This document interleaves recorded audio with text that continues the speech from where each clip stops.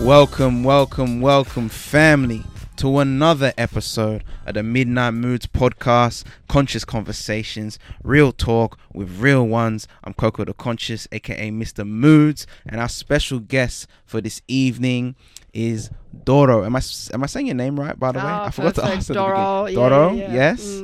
Activist, nature lover, and campaigner, we were saying. Yes, any other titles that you'd like to put out there or even manifest for the future? No, I think that describes me pretty much. Yeah. Positive person. Happy. Love that. Yeah, Positive. I got that from you when I first met you at the was it a rally? What would you call it? It's a vigil we do every Tuesday outside vigil. Tanya Pliberzek's office from 12 to 1. So we're hopping in right now. Yeah, nice. But I also wanted to acknowledge the traditional owners of the land that we are on, the Gadigal people of the Eora Nation, and pay my respect to their elders past, present and emerging. It always strikes me, really, how well they've looked after country, for 60,000 plus years. It's absolutely incredible. So what we've managed to do in just 200 years here in this country is mind-blowing. So I really wanted to acknowledge the traditional owners, particularly in this podcast here. Thank you. Yes, Coco. This is Gadigal land right here. That's right. Thank you for that. I appreciate that. And it's true. We can learn so much from their cultures or how they took care of the land, and still to this day take care of the land. I feel like that's where we need to find a balance, with absolutely. these leaders right now, and then elders, where we can just come together, and there's just so much wisdom that's there, but we're not tapping into it. No, we're not. We're largely ignoring them. But they have so much to share, and they still do. So I think whenever there's an opportunity for anybody, they should sort of just reach out and try to talk to them and get their story. Beautiful. And you just learn so much. There's this wonderful, and he's often coming to events. His name is Bruce Shillingsworth, and he's from the southwest of the state. Yeah. She knows that, yeah. Yes, wow. Yeah, he's amazing. He's a great straight talker. And he has so much to share, of his wisdom and how land should be run, and, how land should be cared for, and how you should walk. And, so I really always enjoy, or whether it's a storyteller or, I work a lot up in the mid-north coast, and that's Gumbaynggirr land. Okay. And that's also, they're very strong people up there, and it's really amazing to be up there. Wow. When was the last time you were up there? Not too long ago, only a few weeks actually, and I'm going back up on Friday. There's a koala conference in Coffs Harbour, so I'll be there for that, and then also another for a few days. And the reason why I'm going up there is also because that's the area of where there's a proposal for a Great Koala National Park. That's over 350,000 hectares. Wow. And that would incorporate existing national park and state forest as well. So this proposal would require about 250,000 hectares of state forest. And that's, it's been in the pipeline also for a long time. And Labour is apparently supporting this if they are voted in at this coming up election. Okay. Yes. Nice. They said that last time too, so I hope they stick to it, and I hope they stick to the full volume of this national park. But it's like an S shape, goes just, from inland, Dorigo, past sort of Coffs Harbour down to Kempsey, Port Macquarie. Wow. Yeah, it's beautiful land. Yeah. But the problem now is, under this Liberal government we have, there is incessant logging up there right now. So they're logging actually areas that are mapped out for the Great Koala National Park. So they go in, they do not only native forest logging in there, and that's the most intense it's ever been, but also plantations. And some, these plantations, forestry, like New South Wales Forestry Corporation calls them plantation, and they, what they describe as a plantation can change from 1 week to the next. So it's not very tricky. So it's very tricky. Area. It is a grey area. So they say sometimes something is a plantation if in the 1960s somebody went through and he just threw some seeds in the air, and that's like a plantation. And so they say this is plantation, and we can completely clear fell this area. And they have copped quite a lot of fines lately in that region because of this sort of practice, particularly when the EPA came on board, but it's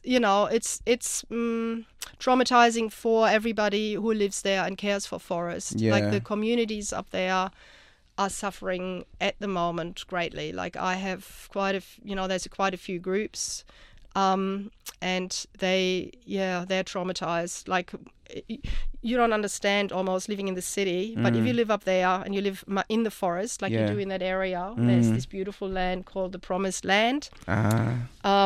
And I know forest neighbors, they call them, but they're just like literally there's this land and they're amongst the forest, and they can hear the koalas at night, and they can, there's animals like radar gliders and owls and everything. And then all they do now at the moment, they just hear the chainsaws going through, and the pulling over of trees. And I'm getting goosebumps just thinking of it. Like in January, we were in an area, and that's an area that was going to be logged. And then I was there just a few weeks ago, and literally, you just don't understand how awful it looks when you've been there. There are creeks and everything, and they just massacred it. It is massacred. Yeah. So, and these people, they suffer. And they're represented mostly by from the National Party. And we just had a rally actually also a couple of weeks ago on Thursday. There was a debate in Parliament about ending native forest logging that was put on by a petition that got more than 20,000 signatures. Wow. So it was forced to be debated in the Legislative Assembly. And people from the regions came down, and, we had a big rally outside New South Wales Parliament. And, nice. Everybody marched in then and were in the gallery. And then the debate started, and, this great moment, you feel like a drum roll. Yeah. And then the Nationals talk. Okay. And they say, wow, logging is great for the forest, and, this is what our wildlife needs, and, all this literally BS. Great for the forest. Yeah. What is that perspective, though? I'm curious to, like, how does that make sense? Yeah, to you and me, it wouldn't make sense. Yeah, but what they say is, there's an opportunity for regrowth, for it to grow, bigger, and it would actually, in their mind, reduce burning, fires, but it doesn't. I don't know whether any of you has heard of David Lindenmayer. He's a professor. I've heard that name. Yeah, ANU. So he's done extensive studies. Yes. On burning, and it's clear up until, if you have a plantation, you plant it, up until trees become sort of 50 years, or a plantation is 50 years old, it's actually just fuel, because, there's too much light that comes on the forest floor. It dries out the forest floor in the drought. The canopy is not covered. It's not one continuous cover. So the moisture doesn't stay in the ground anymore. And that's why it dries up a lot more. And that's why these fires were so devastating, because of all the previous logging I see. in there. Like Lismore, used to have a big something that's called the big shrub. It's all gone. Everything is just gone. And for me, the best proof of this is also when you look at the Great Koala National Park region, there's one area, it's called the Kelang Headwaters. And that's deep, deep, deep in the forest. So to get there, you go from Bellingen, you drive another hour and a half, and that's called the Headwaters, because this is where the Nambucca River, the Kelang River, and the Ballinger River originate. And that forest has not been logged in 70 years. Wow. And the fires didn't get in there. They were all around it. Yeah. But everywhere where they had been logging and the forest was younger, just gone. Because, it doesn't retain the moisture. Even in droughts, what we had, the moisture doesn't stay if it's a young forest, because too much sun comes in, and you do have a lot of, weed growth and, other shrubs and things. But when you have a canopy and it's, protects it. Yes, it protects the ground from drying out, and it also protects from weed growth. So it all comes around. So these forests are now being hammered, unfortunately, despite, the presence of koalas, and they have been mapped, hot areas, sort of what they call hot areas for koalas, because there's a lot of movement, and they still log them. So, And if koalas are gone, the greater glider is gone, and all the animals and birds, and everything. The that's whole sort ecosystems. whole ecosystems are just gone. Man, that's very interesting though. I didn't know that about the ancient forests, like the difference with the young forest. But it makes sense to me. I mean, Doesn't that makes it? a lot of sense. Yeah. Doesn't take a rocket science to No. kind of figure that out. No, it makes a lot of sense to me too. Yeah. But it doesn't make sense to Yeah. Or it doesn't make money for 'em. No, Yeah. no. So it was really hard going back to this debate at the Legislative Assembly a couple of weeks ago, when the Nationals then sort of said, "Oh, we talk for the regions, and we want these jobs, and logging and everything is great." And then there were people in the audience, and I tell you now, they were weeping. When you're in the gallery, obviously you can't speak to them, or you can't make your voice heard, and that was, But, particularly when they claimed that they were speaking for the regions and the people in the gallery, it is just so hard to take that on, to feel like these people are representing us. And I think also it's a lot of pub talk that's happening in those chambers. I don't think, Greta Thunberg always talks about, listen to the science. And I think a great proportion of our elected representatives, they just don't listen to the science. They don't want to know. So they're in the pockets of forestry and all these extractive industries that we have. And it's very hard for the general public to actually be heard unless it's election time. Yeah. So now it's for us an opportunity to, make us heard, raise and the awareness. raise the awareness. And, I hope we can have a change of government. And I also hope, our strategy is well to support anyone who will commit to ending native forest logging and to things like the Great Koala National Park, and whether that would be a Liberal who is speaking like that or a National, it doesn't really matter. But I'm talking to quite a few teal independents that are coming up. So, for example, Vaucluse has somebody already running. Her name is Karen Fryer, and I had a meeting with her. And she said, yes, she's on board. She also doesn't want to have the Warragamba Dam wall increased, so she's also against that. And that indigenous artifacts are on those sites, so that would be obviously against that too. We would lose World Heritage status just so that the developers can get free rein down on the other side in the floodplain, and then they can build more buildings. And that's why the government now wants to have, instead of trying to get these people out of the floodplains and move them to safer areas, or not build on floodplains to start off with, rising the Warragamba dam wall, they argue, and they can just build more, but to be honest, it will not be enough, because we're going to have so much more rain anyway. It's coming. So very short-term thinking from Parate. Obviously, again, didn't listen to the science. So I'm talking to anybody in the political arena, Labour, Teals, if there's anybody in the Liberal or National team that want to talk about this, I will support them if that's what they can commit to. Unlikely, because they haven't. They have been in government for very long and they made matters worse. So I would urge everybody to sort of make that one of their points that they look at when they go and vote. What are they doing to our forests? Because in these 10 years that we had this government, land clearing has increased 13-fold. So 13 times more. That's land clearing. It's not logging, it's land clearing, but where private owners could just clear the land. But it also involves forests, and also logging has. So it's we accelerated. It's an extinction crisis. That's so sad.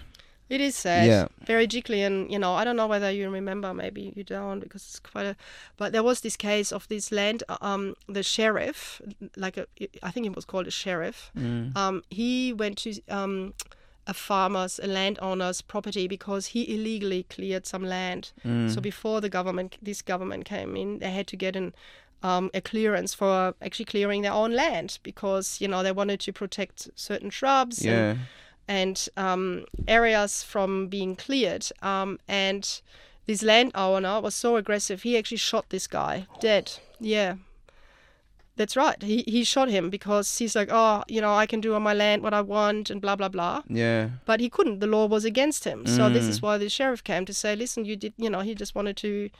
Anyway, he was shot dead. And only a few months, like 6 months or 8 months later, Berejiklian was... Oh, it wasn't Berejiklian. The Liberal government was elected in, and they changed the rules so it became legal to do what this guy did. Not shooting, but clearing the land. And I think, like that family of this sheriff, like that's what a letdown at least, insane. I just found it like, wow, there's somebody standing up for nature and doing what's right, and he gets shot, and then months later, it's not illegal anymore to do that. It's just, in vain. So yeah. Oh, yeah, this is a lot. But it's a lot. It's even a lot more. yeah, I know. Well, it's just this thing that like humans have. Well, not all human beings, but like it's just this struggle with this like combativeness to nature, this resistance that's just like been around for a while, and it's just like I don't know what it is, and I'm trying to like kind of find a root to it, but it's just. I think it does all start. I know it goes back to the beginning. We were talking about the indigenous people of the land, but I think it all starts from there as well. You know what I'm saying? So it's really deep rooted. But what can people do? Like you were saying, like be conscious of when you're voting. If they're talking about foresting and all that. Is there anything else people can do? Oh yeah, there's a lot of things people can do. Join a group. I think is always good because I think you want to be part of a mob rather than standing there on your own. Alone, yeah. Power in numbers. Yes. Yeah. And also, if you do join a group, the people you meet are amazing. This is what I actually love the most. Like before, I was working for the Bob Brown Foundation. I was volunteering a lot as well, and when you meet people, like, say, just outside, normal, you all first have to suss out what are they about, like... Do you have the same values? Yeah, do you have the same values, and then you might like somebody, it turns out, oh my God, they have shocking values, or in some areas... we don't align, okay, but I find in this sort of movement, my God, people are so passionate Beautiful. And lovely people, and, there's... They just, they you can really rely on them as well, like it's not like, oh yeah, see you sometime. They say, okay, see you next week Thursday. And then you do see them next week Thursday. I see what you mean. That sense of community, yeah. It is community. And then, you spark ideas. So I also work a lot with artists. I'm part of a group also called Dirt Witches. Wow. Yeah. Tell me about the Dirt Witches. The Dirt Witches are fantastic. Yeah. Group. Sound like some earthy witches right there. Yeah. I love that. Yeah. So, and they're very supportive, obviously, of my work, but I'm also very supportive of their work. Okay. And that's a bunch of artists and activists. So, we have quite well-known artists among them, like Janet Lawrence. I know Janet Lawrence, yes. She opened my mum's art show once. Yeah, beautiful. Yeah, she is such a amazing. Beautiful person. Yeah. So Jennifer Turpin, she does fantastic work also with seaweed. Wow. She's a wonderful, beautiful. So I met all these lovely women as well.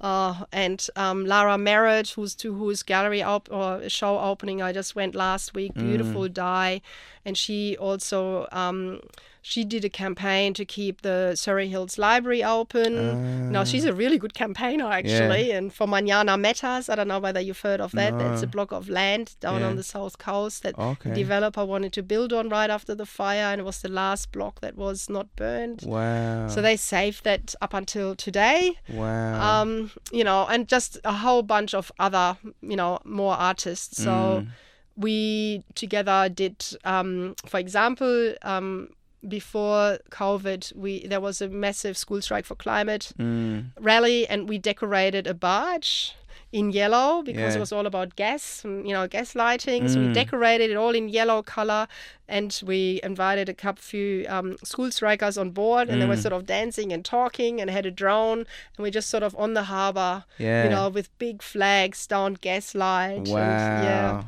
art really creates change. Like it really can just transcend all like filters, if you know what I mean. And it's so I see what you're doing there. Yeah, that's it's a amazing. really good way to communicate as well through art. Yes, I love that. I saw, this is gonna be a little segue into the owls, but I saw on your page there was like, you guys might doing an owl protest, and there was an actual, oh no, it wasn't an owl, it was a koala, I think, but it was like a proper, like a puppet, and this guy was driving and he's moving it around. I don't know what that was. That was Blinky. Blinky, yeah, but it was so like confronting as well.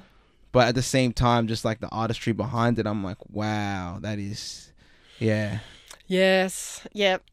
So that one was actually borrowed from Melbourne, Extinction Rebellion. So I do a lot of work with Extinction Rebellion because they are also very innovative and theatrical, and you know, like just out there, the beautiful costumes they have, and you know, so this one, so we did that together with Extinction Rebellion. It was brought up from Melbourne, and it's this massive structure of the dying koala. You know, you got the rib cage open and it's just roaring. And we had that in Martin Place with a few speakers, and the Red Rebels. You know, do you know the Red Rebels from Extinction Rebellion? They all wear red, obviously very quiet, and they represent the blood of the earth, you know, and you know, they don't speak. But we had drums, Brazilian drums there, and it was a big show with this, you know, like this structure is about 3 meters tall when it goes. Massive, I was like, what is that? Wow. So but interesting in Sydney, you know, honestly, it didn't attract that much interest, I have to say. It was a lot of work to get this thing up, get the speakers together, really good speakers, and Wasn't much of an impact, you're saying, in Sydney. No. Why do you think that is? That's the big question. You know, somebody said to me, you know, like in Melbourne, it got a lot of attraction, that thing. I've always felt like Melbourne has more artists and like more like creative people, so maybe that could be part of it. I think that is definitely part of it. Because I felt that difference when I go to Melbourne, and I'm obviously here from Sydney, but it's like Melbourne's like, I don't know, I feel like it's just, there's more creatives, there's more of a like welcoming culture, and there's more of a culture there. And then in Sydney, it's more like a rat race of just like corporate and, you know, get to where you got to get to, and me. Yeah, and money, exactly. Money. Yeah. So somebody said to me, who lived in both cities, she said, oh, in Melbourne, everybody has part-time jobs, so they have time to go to, you know? Yes. And I thought, oh, that's on top, so they can afford to have a part-time job, whereas we literally just like, oh my goodness. Trying to stay afloat, Yes, So it just, you know, it distracts you from looking at the big picture. So, you know, and I think, you know, I'm German. So I grew up in a culture also that is probably more open to protest. You know, I was very young when I went on my first, and they were always quite large. And when I was a student, you know, like I look at universities here, and I look, you know, there used to be so many stalls and everything, so you became quite engaged, you know. So like I think life here is very inward looking, you know, and the state takes away a lot of your responsibility, unfortunately, as well, because of those liability laws that we have here. Everything has to be super safe. I feel takes the fun out of it. Yeah. I see what you're saying. And takes the freedom out of it as well. So I think we ending up in some sort of dead end here. with that, and it's become a lot worse. So I've been here a very long time already, and I've seen it change a lot, you know. So I think when I came first, I thought, oh my God, Australia is so free. But you know, it's been 25 years in that time, you know. Like now I'm thinking, oh, Germany's so free. Wow, the contrast. What was your first protest, by the way? You were saying your first protest in Germany. Yes. What was it? Childcare centres. Okay, all right. Yeah, I was just curious to see where it started. Yeah. They wanted to have more pay. Okay. Yes. Yeah. So that was, and then there was a gap, I suppose. But when I was a student in my father said, "Oh, that town, you shouldn't have studied there." Yeah. Sort of a very left-leaning Yeah.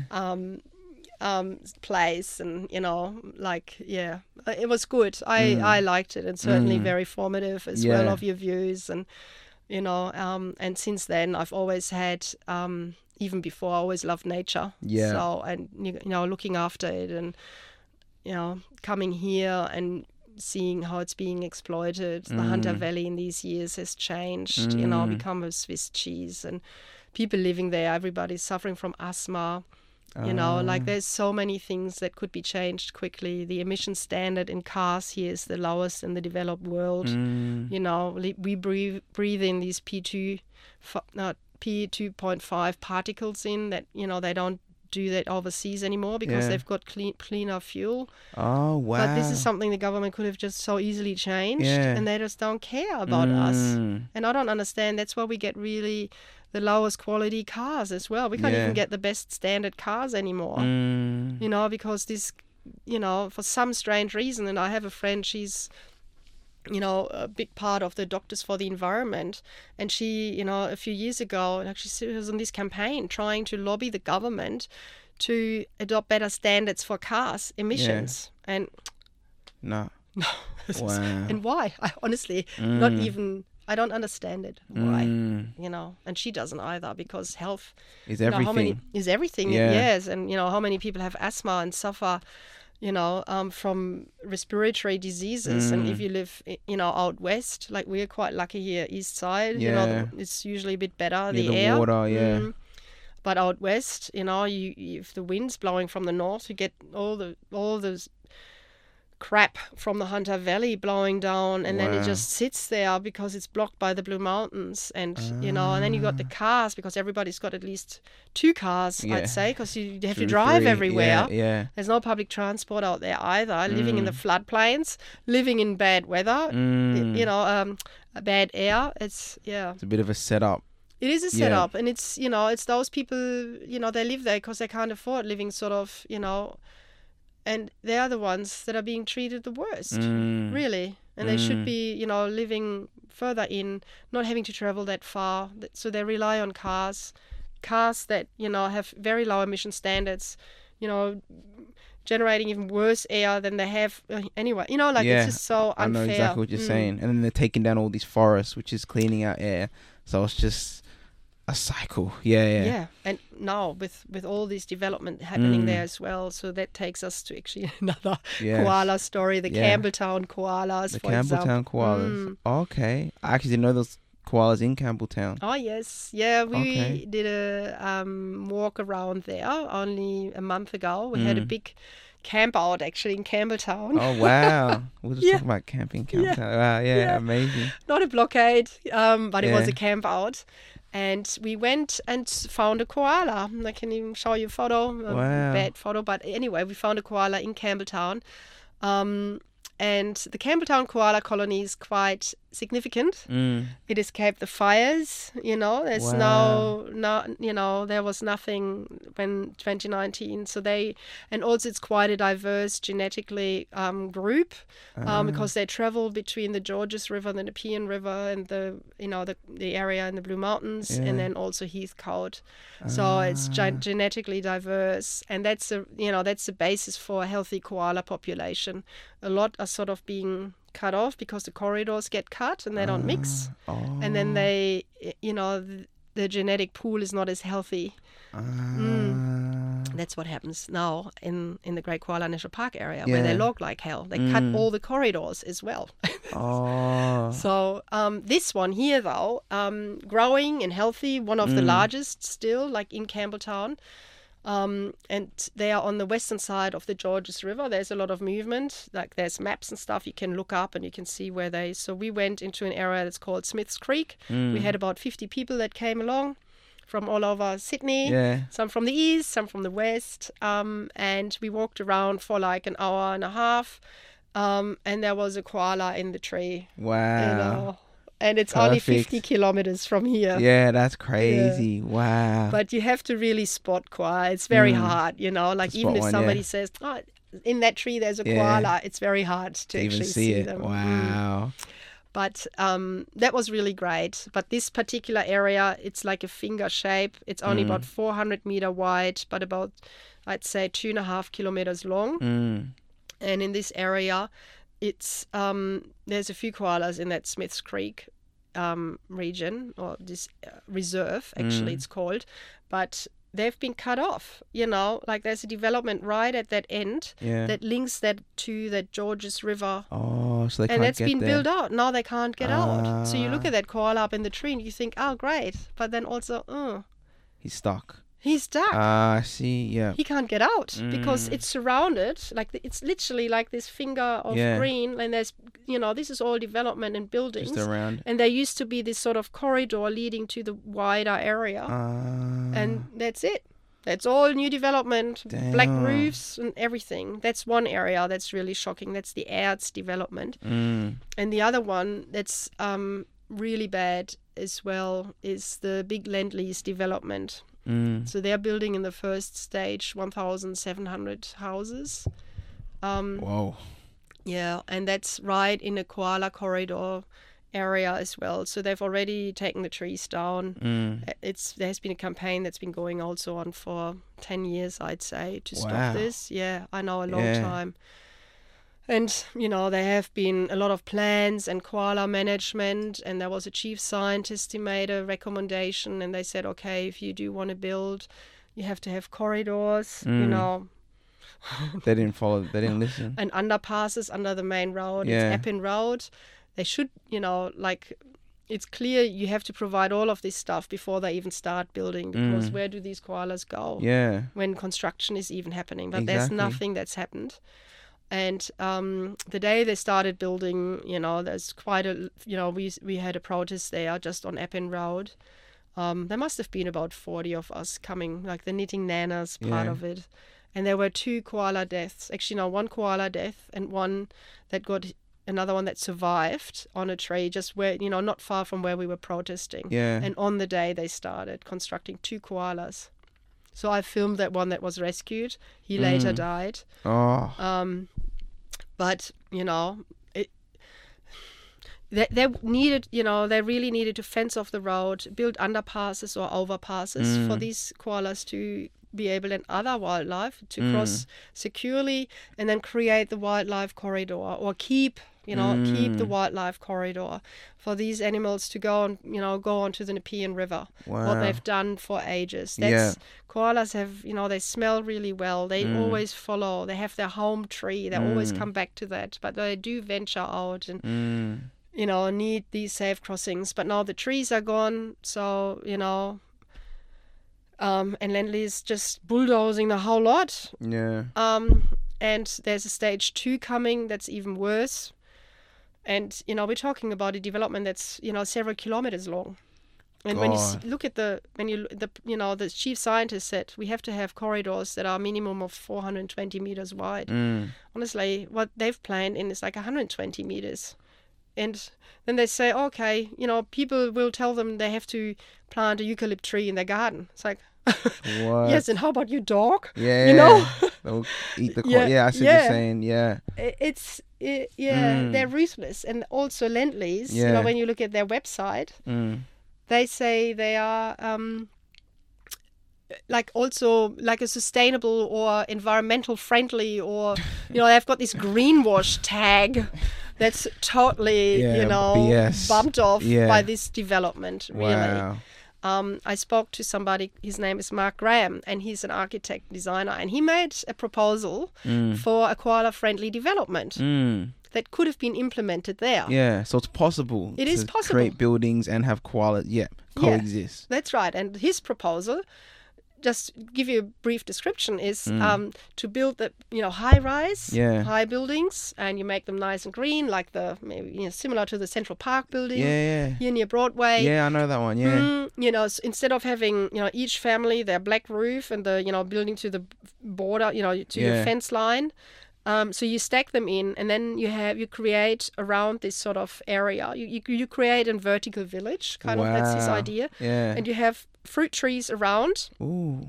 And paths and stuff. And then there's still more than enough for 450 meter wide corridor Yeah. for koalas that would be fenced off so that people who have dogs, Yeah. that they don't attack these, and to be honest, that having a vertical village, you're much more connected to your neighbors. And we all know, I lived in, apartment buildings. And actually, it's really nice. You know who your neighbor is. And, there's communal areas down there. You have your fruit garden and your vegetable garden. And your community sort of garden. You can watch the koalas cross and stuff. Yes, possibly from the distance, and it's fenced off so dogs can't get to them. And, you can go in and enjoy a walk in that area too. You can create these sort of gates that... And it's, it would be a win-win. And also you have the natural cooling effect as well, because the forest brings all the cooling effect. True. So if you take it all down, there's no cooling anymore. And you've got black roofs and concrete roads. Yes. I mean, how hot is that going to get? Facts. So you build up, you have a green wall in your, Makes a lot of sense to me. Yeah, and this would be a desirable suburb. Like, who would not want to live amongst the koalas? Sounds nice. Koala exactly. town. Sounds like an Australian dream. Yeah, Yes. koala town. I like that. Wow, and they just put that to the side when they saw that. Yeah. No conscience. Yeah. No conscience. Yeah, it's really, and this is what happens all the time. You drive up and down the coast and you see everywhere where we had beautiful forest, coastlines, it's all been logged, and that's part of the demise of the koalas. So they're now endangered. They moved from being not listed to vulnerable and endangered in 10 years.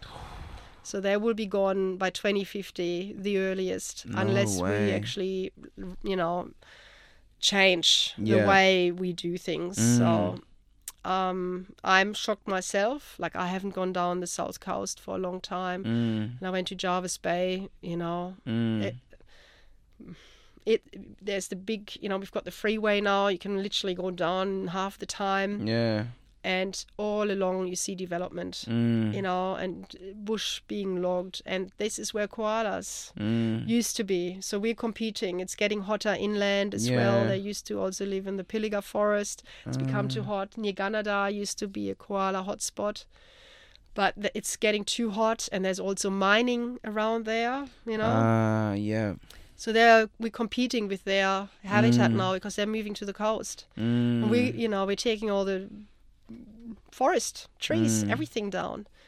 I visited Port Macquarie. There's a group fighting development there. And they showed me a forest and bushland, beautiful, and then zip, all gone. All the stuff was still lying around, and that was going to be cleared. And a bit further down, they created a shopping center, and they said there was a koala even going into the shopping center because that's obviously where the home tree used to be, and just sitting in there, looking, where.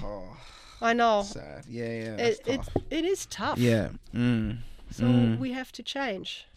Yeah, we have to change. I feel like people need to become a little more sensitive too. Maybe that's part of it. Yeah. I feel like that compassion and sensitivity isn't there anymore in a lot of leaders as well, people that are making these decisions. Yes, that's right. And I think, a lot of these homes, some have now moved up after COVID, but a lot are holiday homes, and they are holiday mansions. Yeah. What's wrong with hiring a place when you want to go on a holiday? Why do you need to own it? They're often empty for, long times. So no one's actually using them. No. Yeah, I see what you're saying. So they have a house here, they have a house there, and maybe another one, and, negative gearing and all of that junk. Yeah. It's all leading, and it's like, oh, it's not me. That house was already there, but, we all add to it. And facts. Yeah. Terrible. Yeah. I don't know. It's a complete... It's because we can, Yes. It's quite decadent. Because we can. I see what you're saying. Yeah. That greed, it's just like constant, it never ends. Yeah, and nature can't keep up with that. We live way beyond. I think by June, July every year we have consumed as much as we would be allowed for the whole year, and then we sort of borrow from next generations. I know whether you follow that sort of saying. We're taking away from, too much, yes, because it can't regenerate. So we're just eating into our reserves as we are eating into our carbon budget. Yeah. All of that stuff. Wow. We just live over our means. We don't have to. No, we don't have It's become, to. yeah, I see what you're saying. No, we don't have to. We can still have a beautiful. I actually think, personally, I'm maybe a bit of a socialist myself, but I think, just taking cues sort of from the communities I meet, like if we started to share more, like we have much more community engagement. And when I talk to you about this, construction that Lend-Lease could have done down in Campbelltown, and we all are seeking each other, we want to have nice connections, and wouldn't that be nicer rather than everybody has their own house, their own little castle with a remote sort of button, and then you speak, through the speaker. This whole separation thing. I know what you're saying. Rather than, hi, or can I borrow your power tool, or this, that, and the other, or, we're just sitting over there. Do you want to come and have a cup of tea, or, that's all gone because people can buy everything themselves. They don't need to rely on anybody else. And if you go into areas where people are less wealthy, there's, I think, often more of that sort of community sense. That's sharing. Yes, and you value each other more as well. I like that though. That's a beautiful. Did you say that's a socialist thing? What were you saying before? Yes, Okay. It's more of a, I like that. That's a nice dream right there. Yeah, I mean, like whether you have like a hedge saw and I have a whippersnipper or whatever, you can. Of course. Yes. Trading, sharing. That's what it's about. That's why we're here on Earth, to be honest. But I love what you're doing, and I hope people really connect to this and take heed to what you're saying, and support this. I want to talk about the Bob Brown Foundation though, and the owls. I want to get to there as well before time. Because speak out the shirt first. Beautiful shirt, by the way. We love it now. It's very powerful. So I saw you guys on Cleveland Street, with the owl masks, the drums, the saxophone, big yellow sign, and it was a different energy, and I was like, what is happening here? So please tell us about it. Tell us about the owls, the masked owls, and what's happening in Tasmania. So the Bob Brown Foundation, is based in Tasmania, and why we are there every Tuesday from 12 to 1. So anybody is really welcome to join us outside Tanya Plibersek's office. And the Tarkine is a cool temperate rainforest area, and it's ancient. It has huge myrtle trees. They're giants. They're eucalypt trees. It's got, it's a nearly 500,000 hectare large area, and it's hugely diverse. It doesn't just have forest, but it has button grass plains and a coastline. So it sits on the northwest of Tasmania.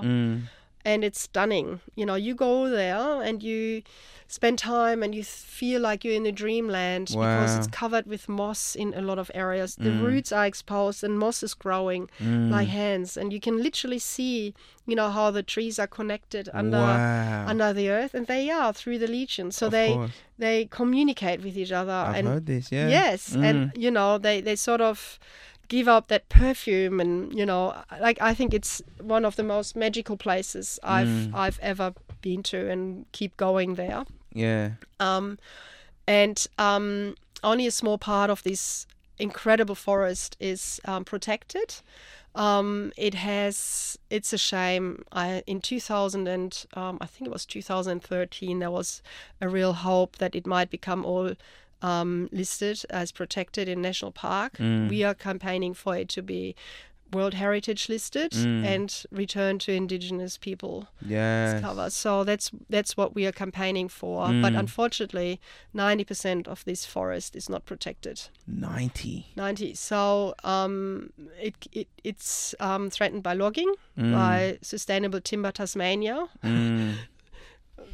Funny name for something that's so unsustainable. I know. And also mining, largely mining. So our foundation, we've been fighting again, to protect this forest for 10 years. And before, there were other groups that have been, standing in this forest. And this masked owl is now important because there's a Chinese mining operation in Rosebery that's sort of on the eastern corner outside Tarkine, and they're mined for metals like copper and lead. And they want to build a tailings dam. What's a tailings dam? Sorry. A tailings dam is like a big, massive pool, if you might want to say. And they want to just keep in there their toxic wastewater because the metals need to be washed. And, from the mine shaft and everything, there's a lot of really toxic sludge coming out of all of this. And they already have one. And that will run out. The capacity for this tailings dam will run out in about 7 years. So they're looking for a new one so that they can keep going. Yeah.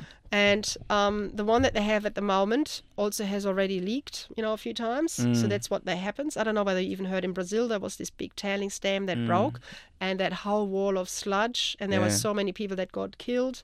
But that's the sort of thing, that they are doing, and they want to pump in a big pipeline across the Paiman River and then build this tailings dam, a massive, like 10 times the size of the existing one, inside ancient rainforest. And that forest would be submerged under 50 meters of toxic sludge. Oh my God. I know, it's disgusting. Yeah. So what happened is, we're saying, mining should, can still go ahead. We've got nothing against the mining, but the company should commit to drying the toxic sludge, drying it out, powdering it up. That's what they do is best practice, and then you re-inject it in the mining shafts. It's paste filling it actually. It turns into a paste, and then you just inject it back into the mine shafts.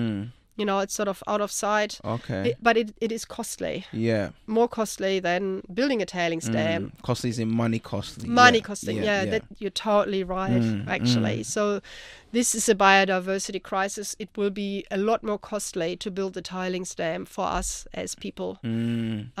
So the previous Environment Minister, Susan Lee, she sent the approval or an assessment of this tailings dam to the EPBC to be assessed under the EPBC Act, that's Environmental Protection and Biodiversity Act. And MMG started already building roads there. 14 kilometer of in-roading into the, that means a lot of logging of these, trees there, and they wanted to do test drilling and, but we found out that that's actually illegal because that hasn't been allowed. Took them to court, and then also Susan Lee, just 4 days before the election, she withdrew that. But we still went to the court, and the court also found it's been illegal. Wow. And now this decision, whether MMG can actually build the roadings and all of that stuff, the initial clearing is with the Environment Minister now. So when we won the court case, the judge said, well, the decision by Susan Lee is invalid because what actually happened, we found that the masked owl is living right in that area.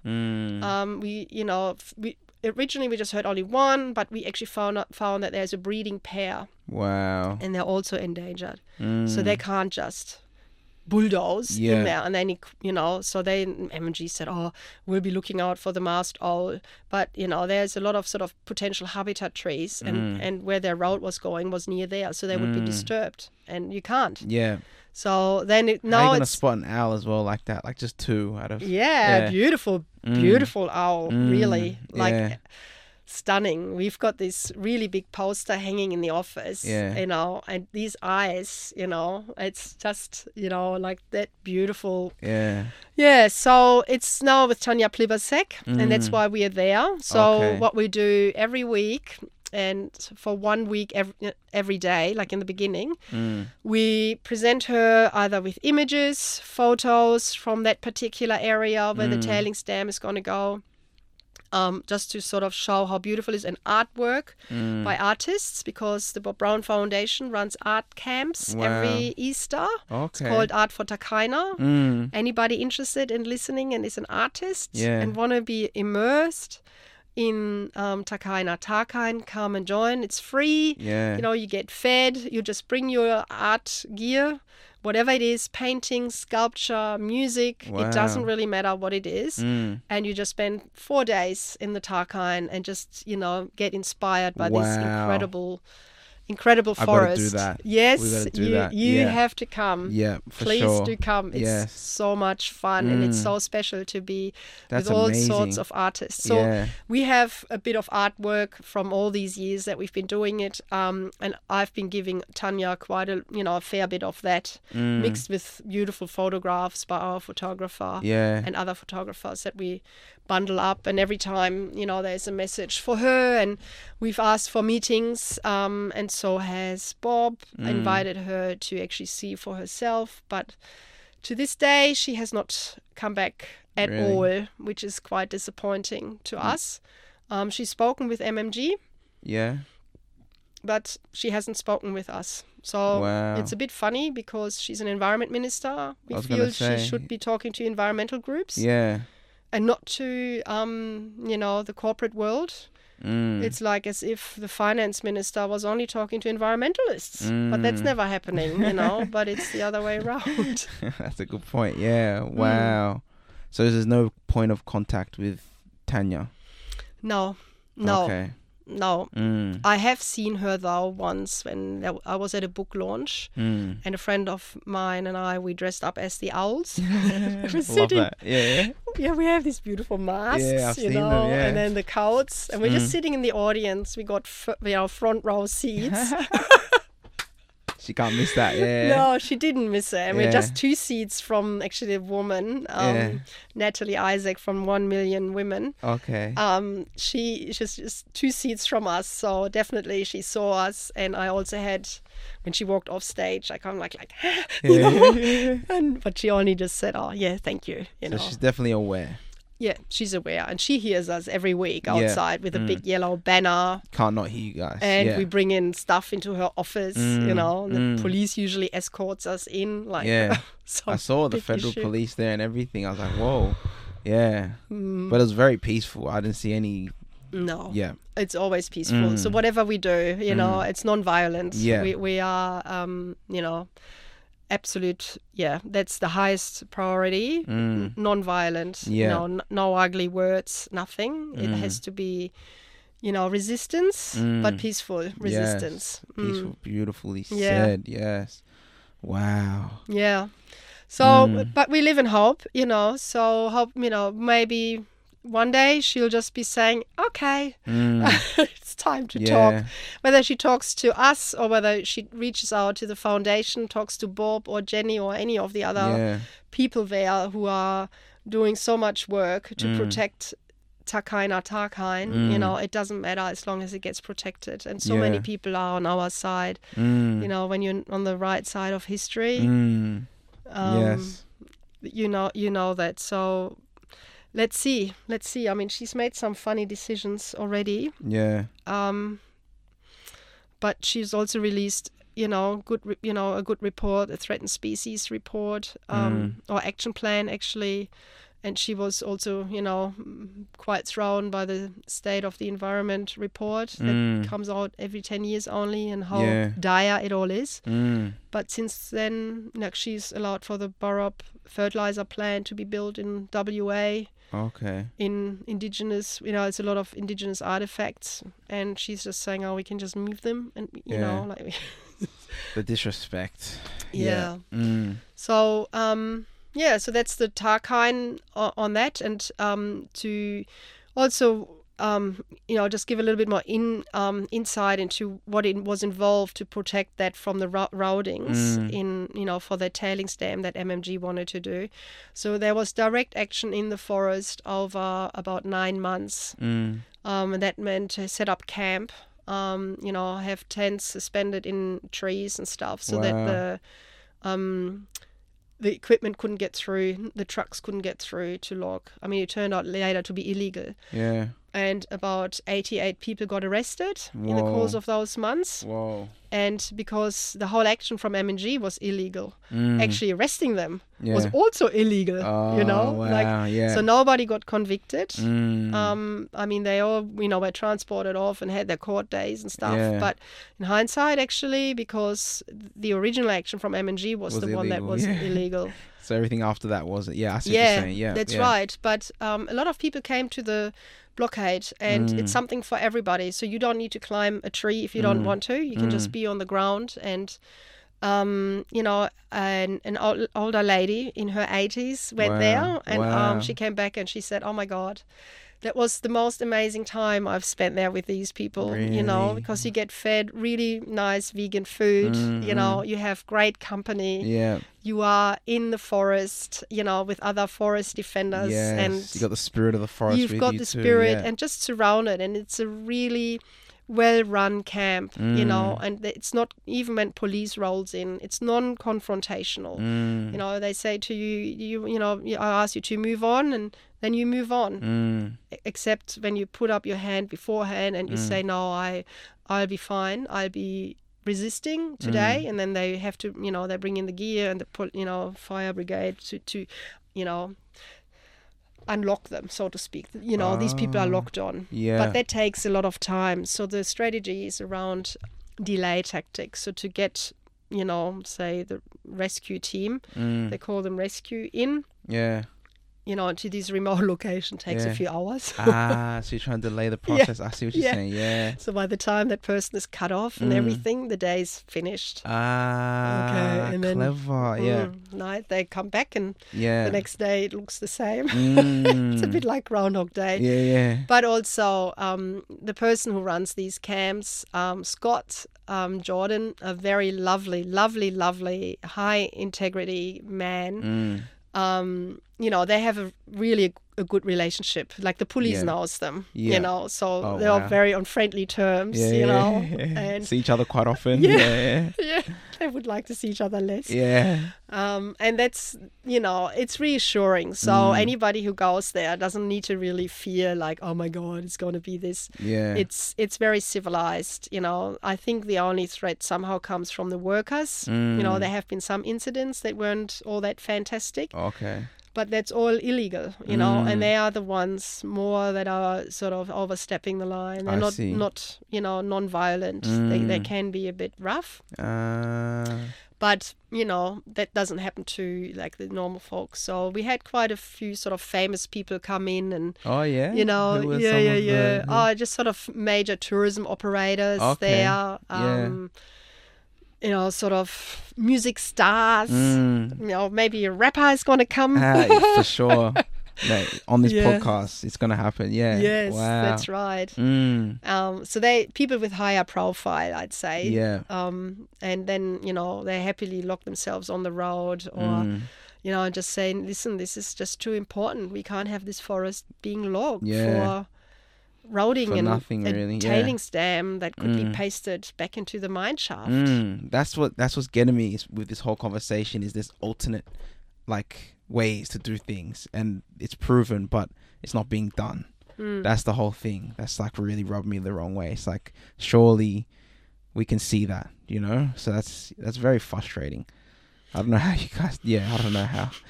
So, anyways, how do we keep going? Yeah, I know. It's not about naysaying. It's not like, oh, don't do it. You can still do it. I mean, what you can't do, of course, is native forest logging. Yeah. But why would you want to log forests? You 85% to 90% get wood chipped. You don't get anything high value out of these native forests that you'll be logging. So on my T-shirt it says "Protect Native Forests." Yeah.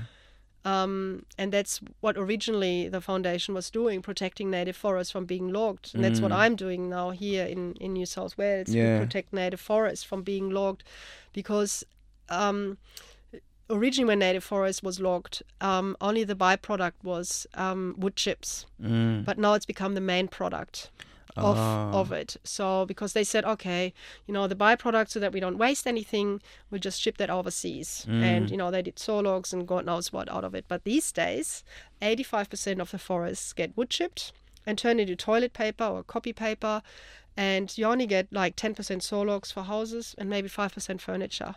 Oh wow. Yeah, but they still call it a waste product because, and this is the absurdity of this whole process. And if we had just on Friday also World Biomass Day, and they also want to burn native forests, literally just burn it to generate electricity. So even can it get any worse? So they will be logging even more. But what they are saying is also, instead of looking at the volume, what is going into a higher value sort of thing. Like, for example, if you make furniture, you have a carbon storage in it. But if you burn a forest or if you log it in your wood chip, all that stuff, it gets released much faster. So it doesn't store the carbon for very long. But if you take 10% saw logs out, those saw logs have a higher dollar value than the whole rest of wood chips. Like the 80% of wood chips in terms of financial money. So they say, the argument goes, those 10% of saw logs and furniture, so 15% of the forest that we're taking down, have a higher value than the whole rest. But it becomes a primary product for some reason, where it used to be different. It used to be 50% that was higher value product when they first started. Oh, well, still a lot of wood chips. Yeah.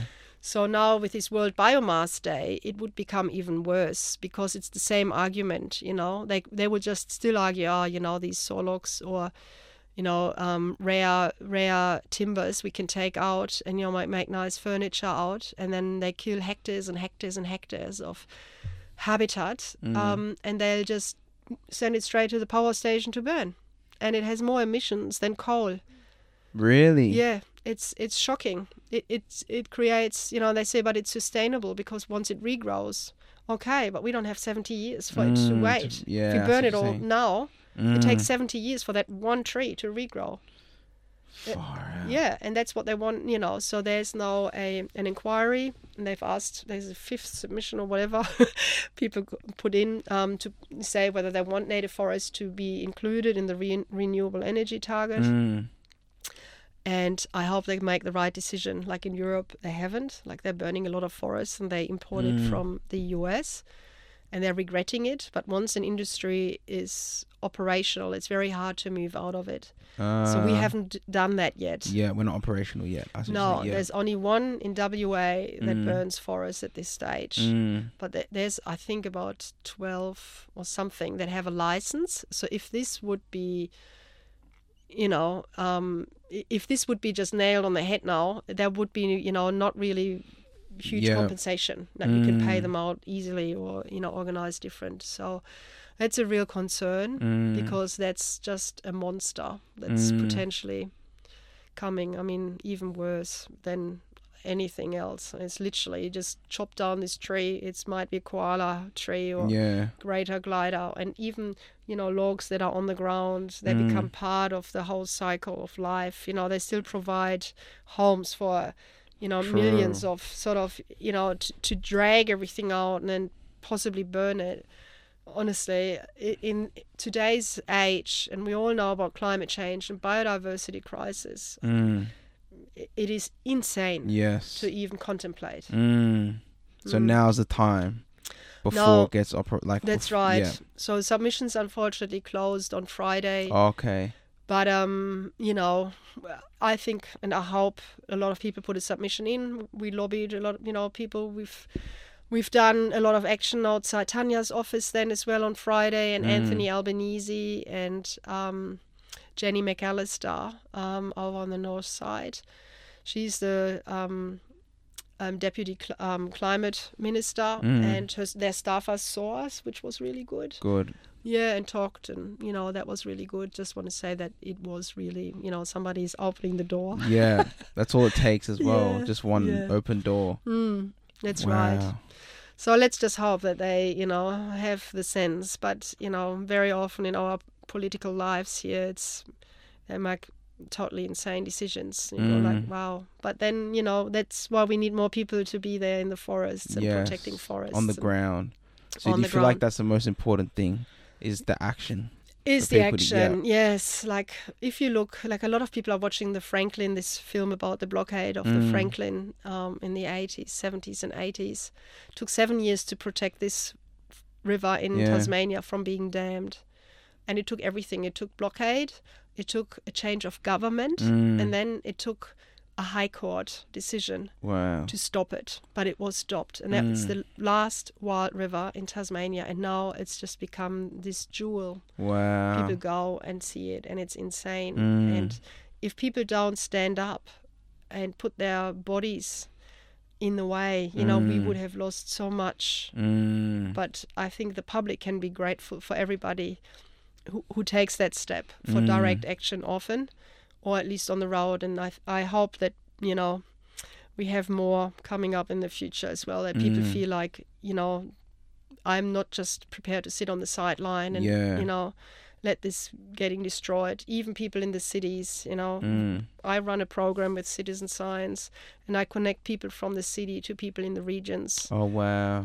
To support each other, but also to work together. And it's incredibly rewarding for everybody. So I hope that people, engage, and don't be apathetic or think somebody else will take my place, or don't think like, oh, I'm not as good as so-and-so.